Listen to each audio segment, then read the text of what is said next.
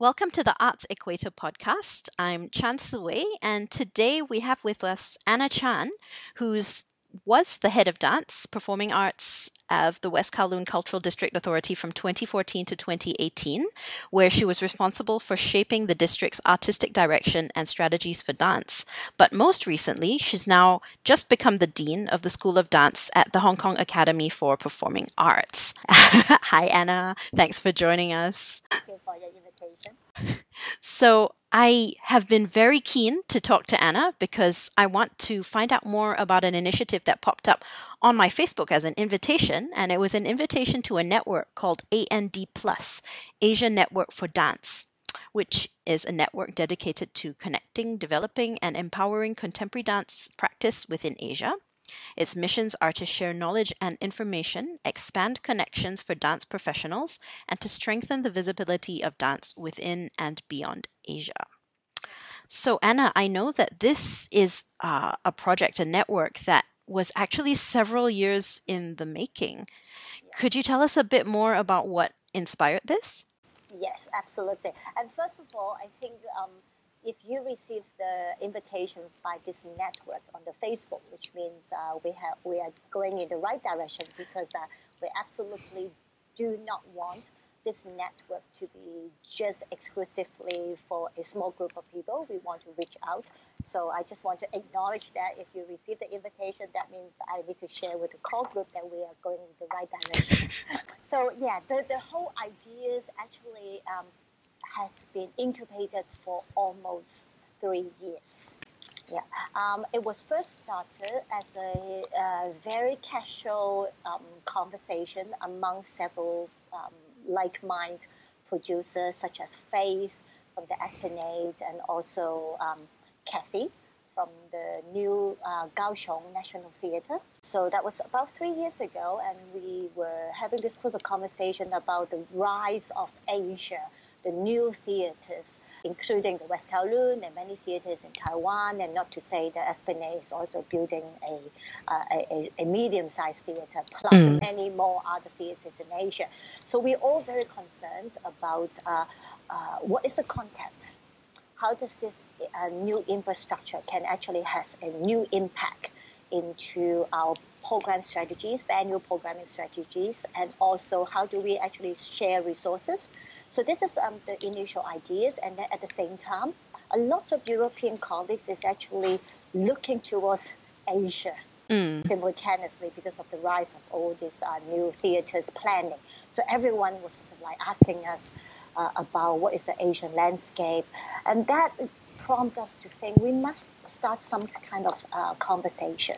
So in 2016, I have invited Faith and Kathy and also 2 more colleagues from China and also Korea to have a tea talk at the 2016 Tanzmesse in Düsseldorf. To share about the new venues, new art festival in Asia.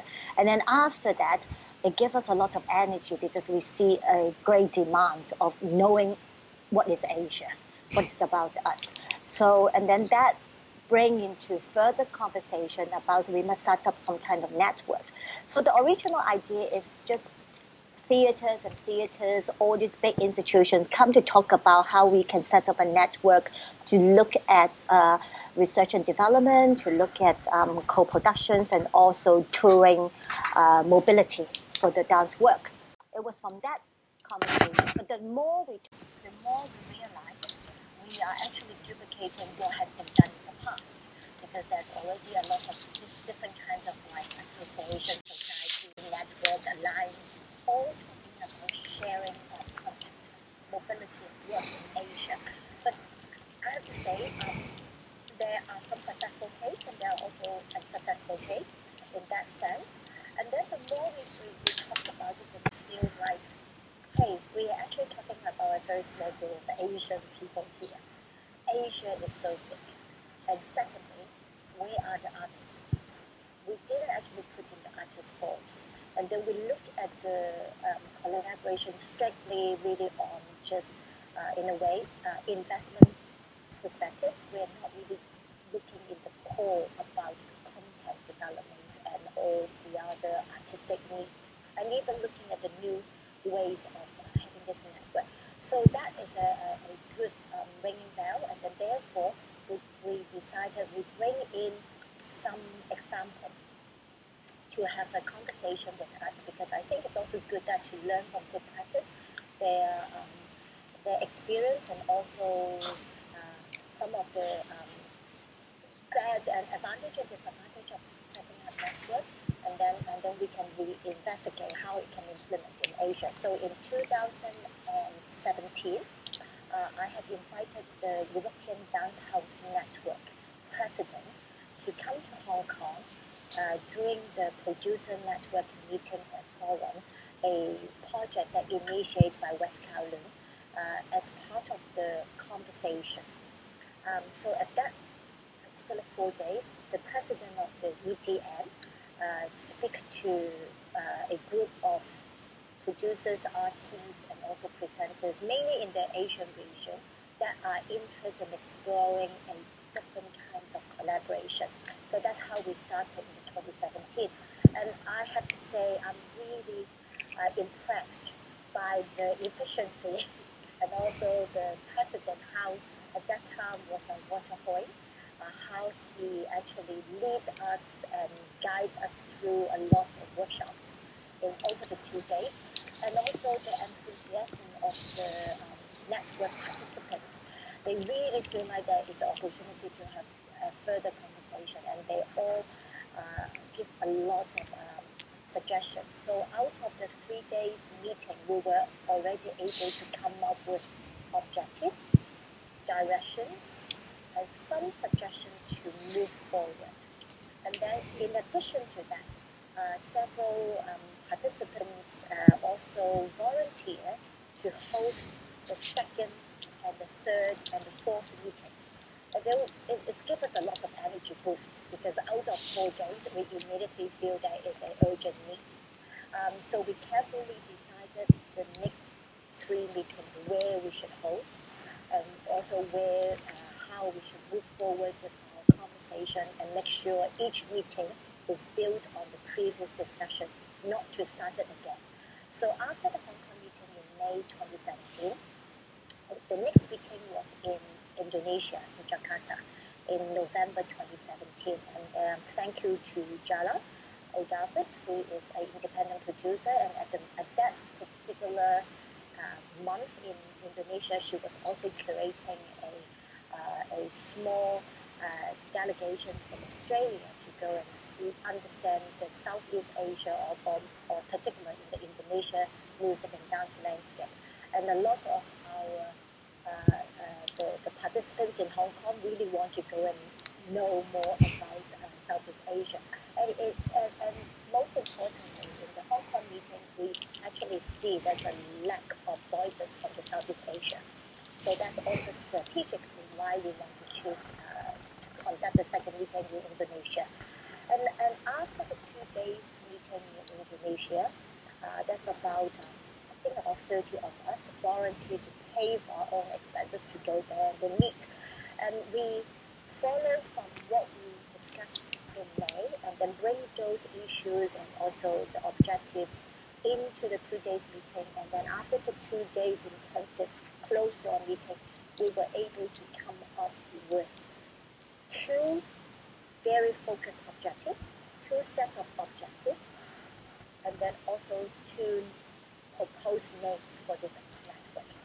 The objectives didn't go too far away from what we discussed at the first meeting, but we immediately dropped 2 things: co-production and also co-commissioning and touring, because we felt if this becomes the prerequisite or the mandate for this network, again, we will be marginalized, those smaller institutions, those individuals, and those independents.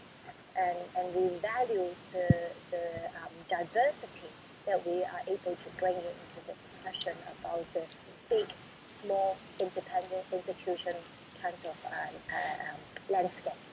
So after the Indonesia, the next meeting was in T-Pen, in Yokohama Dance Collection in February 2018. And again, many of the participants who have participated in May continues in Indonesia in November, and then they continues in T10. It's about again, it's about 30 of us, and this time we also invited Japanese producers to include the Japanese voice, because as we all know, Japan also have a different kind of landscape and different ways of supporting dance and dance development. So we bring in their voices and also listen to some of their experience. And in fact, in Japan, they already have many different kinds of networks that they have already done. And those become a very good stepping stones and also platforms for us to push further forward how to formalize this potential network. And out of the 3 days of discussion, we were able to finalize the 3 objectives that you have just mentioned, and also the names. And the names, if I want to go a little bit more further about this plus, is also the key of this network, because we always want this network to leverage on some existing festival or has this opportunity to network with some other network. So this network doesn't stand alone on itself. It actually always will be piggyback with something else, and then that's how we see it's become the core functionality of the network. And then another milestone that we developed in Japan is how we're going to organize this network structure. And again, a lot of network or alliance always have this kind of top-down approach. So we always have a board, and there's a president to make all the decisions, and then the president, there will be a board, there will be an office bearer, and then whatever it goes to the end is talking about who is going to put money in it. And then a lot of times then it becomes very top-down, and there's always beauty and ups and downs on that, and then we decide now, hang on, we are in the 21st century, and all of us are young and new, and we have different ways to communicate. And most importantly is we always repeatedly listen and voice out in our discussion is, why do we need another network when there are already many networks? And even individually has your own network. Yes. Everyone can have networks. So, and now connecting with anyone around the world is not easy now, just like I'm connecting you with Skype now, even we're in Singapore and Hong Kong. So what is the purpose of that? And that makes us even more crucial in making the decision that we do not want top-down approach. We want a much more collegial kind of organization, because this group of people are all volunteer to take a step further than what we have already established. And the mission of this network is really we want to join force, bringing our resources, individual resources or institutional resources, or even just time and passion, to have a much bigger conversation about the Asian dance landscape. So I think we need to acknowledge and value that, and therefore we propose the function or the development or the direction of the network is steered by a group of core group. So 14 of us become the core group. And what is the core group? The core group is basically a group of passionate people. Just want to do a little bit more further.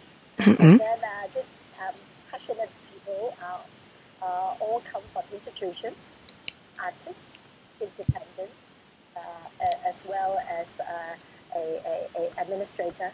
So it's quite a wide range, and we acknowledge that. And again, nevertheless, each one will bring in their own institution, but it's not the institution that form the core group. I have to emphasize that. And also, we do not want to see that particular person become the representative of that city or country, because that is another danger that I have encountered in other networks that I initiate. So it's about that particular person, what they can bring in. So if, let's say, Singapore, we already have 2 people as a core group. Hong Kong as well. We are relatively smaller, but we already have 2 people, and there are big country may only have 1, and there are also other countries can have 2. So we want to try to avoid that monopolized kind of a system. And then after the TPAM, we also look at how we can share the information if we don't have something called the European funding. Remember, I mentioned that we started with referencing to the European Dance House Network, and how it continues to operate is because there are also a EU funding that can support the development of this network. But in Asia, we don't. We are all very diverse. We are all very different. So how do we maximize the lack of funding, but then reach out? So we also decided maybe the Facebook at this moment is the best way. But we also acknowledge there are countries that cannot access Facebook. Yes. So we rely on the responsibility of the core group to share if that countries or city cannot use Facebook. But having said that, as we all know, if people want to connect to Facebook, they can find a way. That's true. So, yes. So I don't want that to become an obstacle. So we decided the Facebook as a closed group by invitation, and then people can invite others and become a primary source of sharing of knowledge. And in addition to that, throughout the 4 meetings that we from Hong Kong, Indonesia, Japan to when we launch in Hong Kong again, one thing we have achieved, which I'm very, very proud of to announce, is we did a mapping exercise. Yes. Because again, in the course of discussion, we say, don't actually know each other. Asia is so big. I may know only certain parts of Asia, and there are also people who do not know everything. So we said before we can move forward, we really need to know who we are. Right. So everyone immediately just go into how about we do a mapping. But a lot of time when we think about this kind of mapping research, it takes time. It takes a researcher. It takes a lot of people to analyze. By the time they roll out the report, it possibly will be outdated. So Right. again, we don't want to go into that process again. We said, how can we go into the most practical way? What do we want to map? Okay, I guess we all want to map where they can show work. Okay. So this was like a geographical mapping? Or how did it work? Yeah. Yeah, it's a geographical mapping, but then we map 4 focus areas. One is what we map the festivals. So what kind of festivals happen in that city or country? We map residency. So again, we want to see where residency offer, what kind of residency we can achieve, and then we also map with funding body. So nevertheless, we do need to know where the funding comes from, so that we can support the next phase of ideas to develop. So we go very, very clearly. We want something useful, something immediately can benefit people reading in this mapping documentations. And we also put the basic information such as the link, the website link, the contact, and the person information, so that people can just quickly go in and then click into the information. And we rely on the core group. Each time when we meet, we will review the information we list in the mapping exercise, and then make sure this documentation is always relevant and also stays current. So I have to say, after we did that, we started in Indonesia, then we refined it in Japan, and then we continue to refining it in Hong Kong in May, and this become quite a comprehensive documentation. I think when I meet again in November, coming November in Taiwan, we are able to continue enriching the information, and it's become so useful to a lot of artists already. I actually did have a look at that map, but I didn't even realize it was there. on the pinned post in the Facebook that the link to the map was there. And it's incredibly impressive. It's an enormous Excel sheet, essentially, listing the different countries of Asia Pacific, essentially, North Asia, Southeast Asia, Australia, and what you mentioned, the festivals, residencies, and funding in a very systematic, color-coded way. And I'm glad you addressed how it would be maintained, because for something of this scope, that would be something I would worry about. How is this continued? Yes, that's right. And it does seem to be a marvelous resource for artists, and I hope more people will know about it.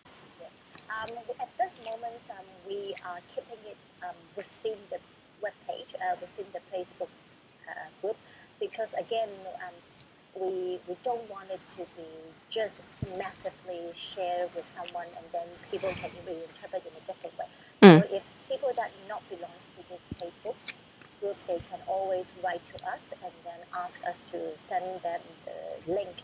And there are already many European network and artists that have asked me personally or other core group members to reference to the link, such as I just recently shared with the Flemish institutions, because the Flemish institution always do a lot of mapping in Europe. They also want to know what's happening in Asia so that they can share with the European counterpart. But I make it very clear that this is not publicly shared, because I think if it has to be publicly posted on site, we need to do another layers of consultation and seek of permission. So at the moment, it's still very much within the network, which already we have 1,000 members. I was just looking at the number. It is now 1,101. That's a very auspicious number for this interview. But speaking of the really impressive explosion in the membership, I think when I got added to the group, it was still a few hundred, and it's really grown quite exponentially.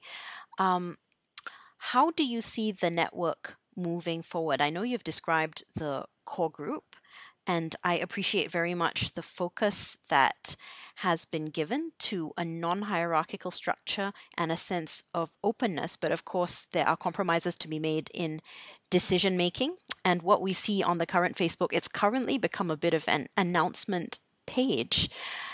How do you see A&D Plus moving forward? We, with the core group, commit ourselves to look at this A&D Plus for 3 years.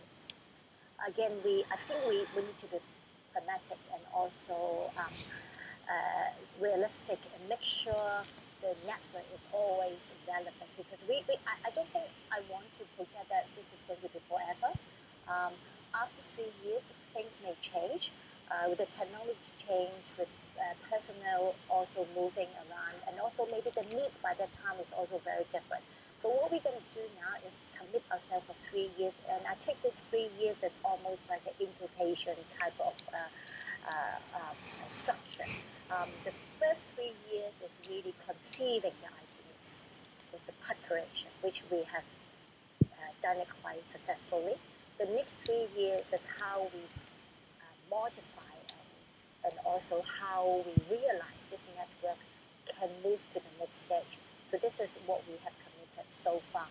And I forgot to mention about one thing about this core group is the core group will be led by the conveners, and each time we will share the leadership role as a convener. And again, this is my sort of proposal to the core group is I don't want this network to become an Anna Chan's network. Even though I initiated with the help with Kathy and Faith and other Shinji Onos and other RFMs from Korea, it can easily become a person network. So I said to all of them, let's move around being the convener. So what I did is I initiated the whole things, and then I will stay as a convener until November meeting. At the same time, I'm working with another core group, Jala, to co-convene the next meeting information and meeting agenda. Then after that, because I have served for two meetings already, I will step down. Jala will take a new convener. They co-work for the next meeting in Australia. And then so the baton will continue moving forward. So by the time after 3 years, 6 meetings that we have already identified, at least another 8 people will already share the leadership. And I think it is important because everyone will bring in the new ideas, and only by owning it, this network will develop. So to answer your questions, I really don't know how it will turn out to be after 3 years now, because I think it has to be organically developed. As you said, we have a structure, we have some framework, but how it is all going to evolve will depend on how we contribute and then take it to the next stage. It's an incredibly systematic approach that you're describing. And I guess from my point of view, when I'm not being an arts equator journalist, I am an artist myself. It does occur to me that it's a kind of mode of work and a logic that I think is shared very easily among producers.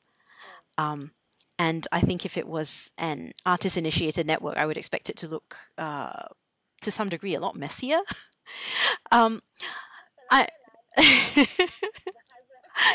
Point taken. Absolutely point taken. Artists who do not also have producing roles.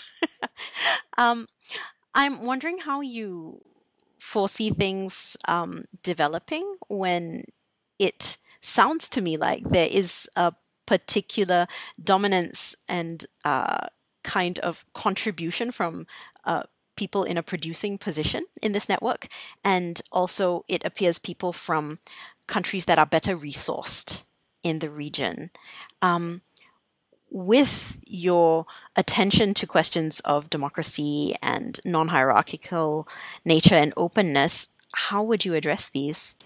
No, yeah, absolutely. Very good question. So it sounds like too good to be true, but how it developed, we still need some projects to anchor ourselves to develop forward. So at the moment, we are developing different projects, and again, it's proposed by different core groups. Some proposals are actually existing projects they have already been doing, and then by bringing to the table other more resourceful or more institutionalized colleagues may bring in another additional development for that proposal, such as I realize you also interviewed Bilkis. Yes. So was it the last episode? That's right, the last episode. And this is such a beautiful project that called the CoLab, working with only Southeast Asia choreographers. She presented this project in our May meeting in Hong Kong. And we all fascinated how this one-woman band with the residency able to collect a pool of talents from Southeast Asia. But what missing is after they collect this, they don't have another window to leap to the next stage. Yes. So we already in discussion how we can actually leverage on individual other projects can actually involve this group of talent. So such as it's a little bit of leak of information I want to share more. In November when we go to meeting in Taiwan, Korea is already initiating a project that will include Southeast Asia artists, and we want to make sure this project is piggyback or can have a strong association with Bilkis Choreo Lab, so that this group of artists that she has already nurtured and provide development can have the next stage of working in Korea on another project, and some of the ideas can be further developed, and then maybe pick up by producers and presenters where RM is going to invite into the next stage of development. So this is already one of the examples that I can share with you. That's exciting. This is exciting. So this is what I've been doing off meeting time, is to navigate and also steering with different core groups to talk about different possibilities. But it only works when we are generously want to share. Mm. And then we also generously want to make something happen when time, money, and opportunities arise. So this is one of the examples. Then I already also think about after 2019 in Korea, what the next stage. So I'm already planning something in Hong Kong, maybe in 2020. And I also talked with Daniel Kay about other possibilities that we will continue to discuss further in in in Taiwan. And there was also another project. It's called the Screen Dance Proposal that Taiwan also offered to all the core group to recommend artists that make screen dance can put in as their submission so that they can screen their work in Taiwan. So everyone is trying to put in extra effort to help those sort of under-resourced or lack network or what we so-called lack infrastructure countries or artists. I think I can see it's going to grow quite beautifully, but how, again, I really don't want to predict. Of course. The beauty of it is not to predict, and then whatever opportunities come up, then we will continue. And myself and also Jala was in Dresden. I was in Dresden. I shared this network with EDM and also other European colleagues. And then Jala and I, we were all both in Bassano di Grappa, which is a small city in Italy. And we already developed another conversation, how AMD Plus can connect with the Italian dance scenes. So this will continue further discussion in November. And in addition to that, I was also in Paris, and we share with the EU. It was an invitation by the European Commission to understand how to collaborate with Asia. And so I share the AMD Plus network, and then I also share, apart from just looking at Hong Kong, Korea, there are also other countries fall within this AMD Plus network. I won't say membership, but sort of this network, and there are also potential opportunities. Wow. I'm really looking forward to see what will happen with this network and how the projects of the core group can benefit the 1,000 plus and growing members. Perhaps I could ask you one last question. And I understand you speak as yourself and not for an institution and not for AND Plus, of course. So you were just mentioning how you were presenting AND Plus and the new initiatives in Europe. And I've definitely seen this when I've worked in Europe or talked to presenters from Australia or from the UK, for example, that there's a lot of interest in Asia. And I do smell a bit of that old-fashioned hint of Orientalism hanging around. Do you feel that within Asia, there is as great a degree of interest in other Asian art, other Asian artists? This is what we want to use this network to advocate. I have to say, Asia may not be very interested in Asia, but I think it's time to change. At least with this core group, I think we are all very interested to know about each other. And you also talk about this sort of Orientalism or Western perspectives in looking at the Asia. I think this is also one of the key points this network should advocate. I'll give you an example in May, again in Hong Kong. We bring in two Asian artists collaboration. One is Peter Puchan and also Chen Hu Kan. It's a collaboration project by Cloudgate. They bring it, they talk about it. We want the Asian to talk about the aesthetic, to talk about the approach. And then they will share with a group of participants from the producer network, including European and other sort of Western producers. I mean, the dynamic immediately changed because we didn't use a Western perspective to analyze about this collaboration. It's really coming from the voice. And this is exactly what this AMD should advocate. Back to your previous question, how would this network going to continue? I think what we are trying to do now is not to create more projects, is not to create more co-production, is to join force to have the platform for all the Asia to, first of all, acknowledge our Asian contribution in arts and in dance, and also join force to have a voice that we can communicate with the West or with other more established networks so that they can value us, understand us, and also see from our perspectives and our aesthetic. Right now, just incidentally, I think we're hearing in the background some voices of future Asian generations of artists at your school. Yes, and I think that's a perfect note on which to end. Thank you so much, Anna, for sharing with us.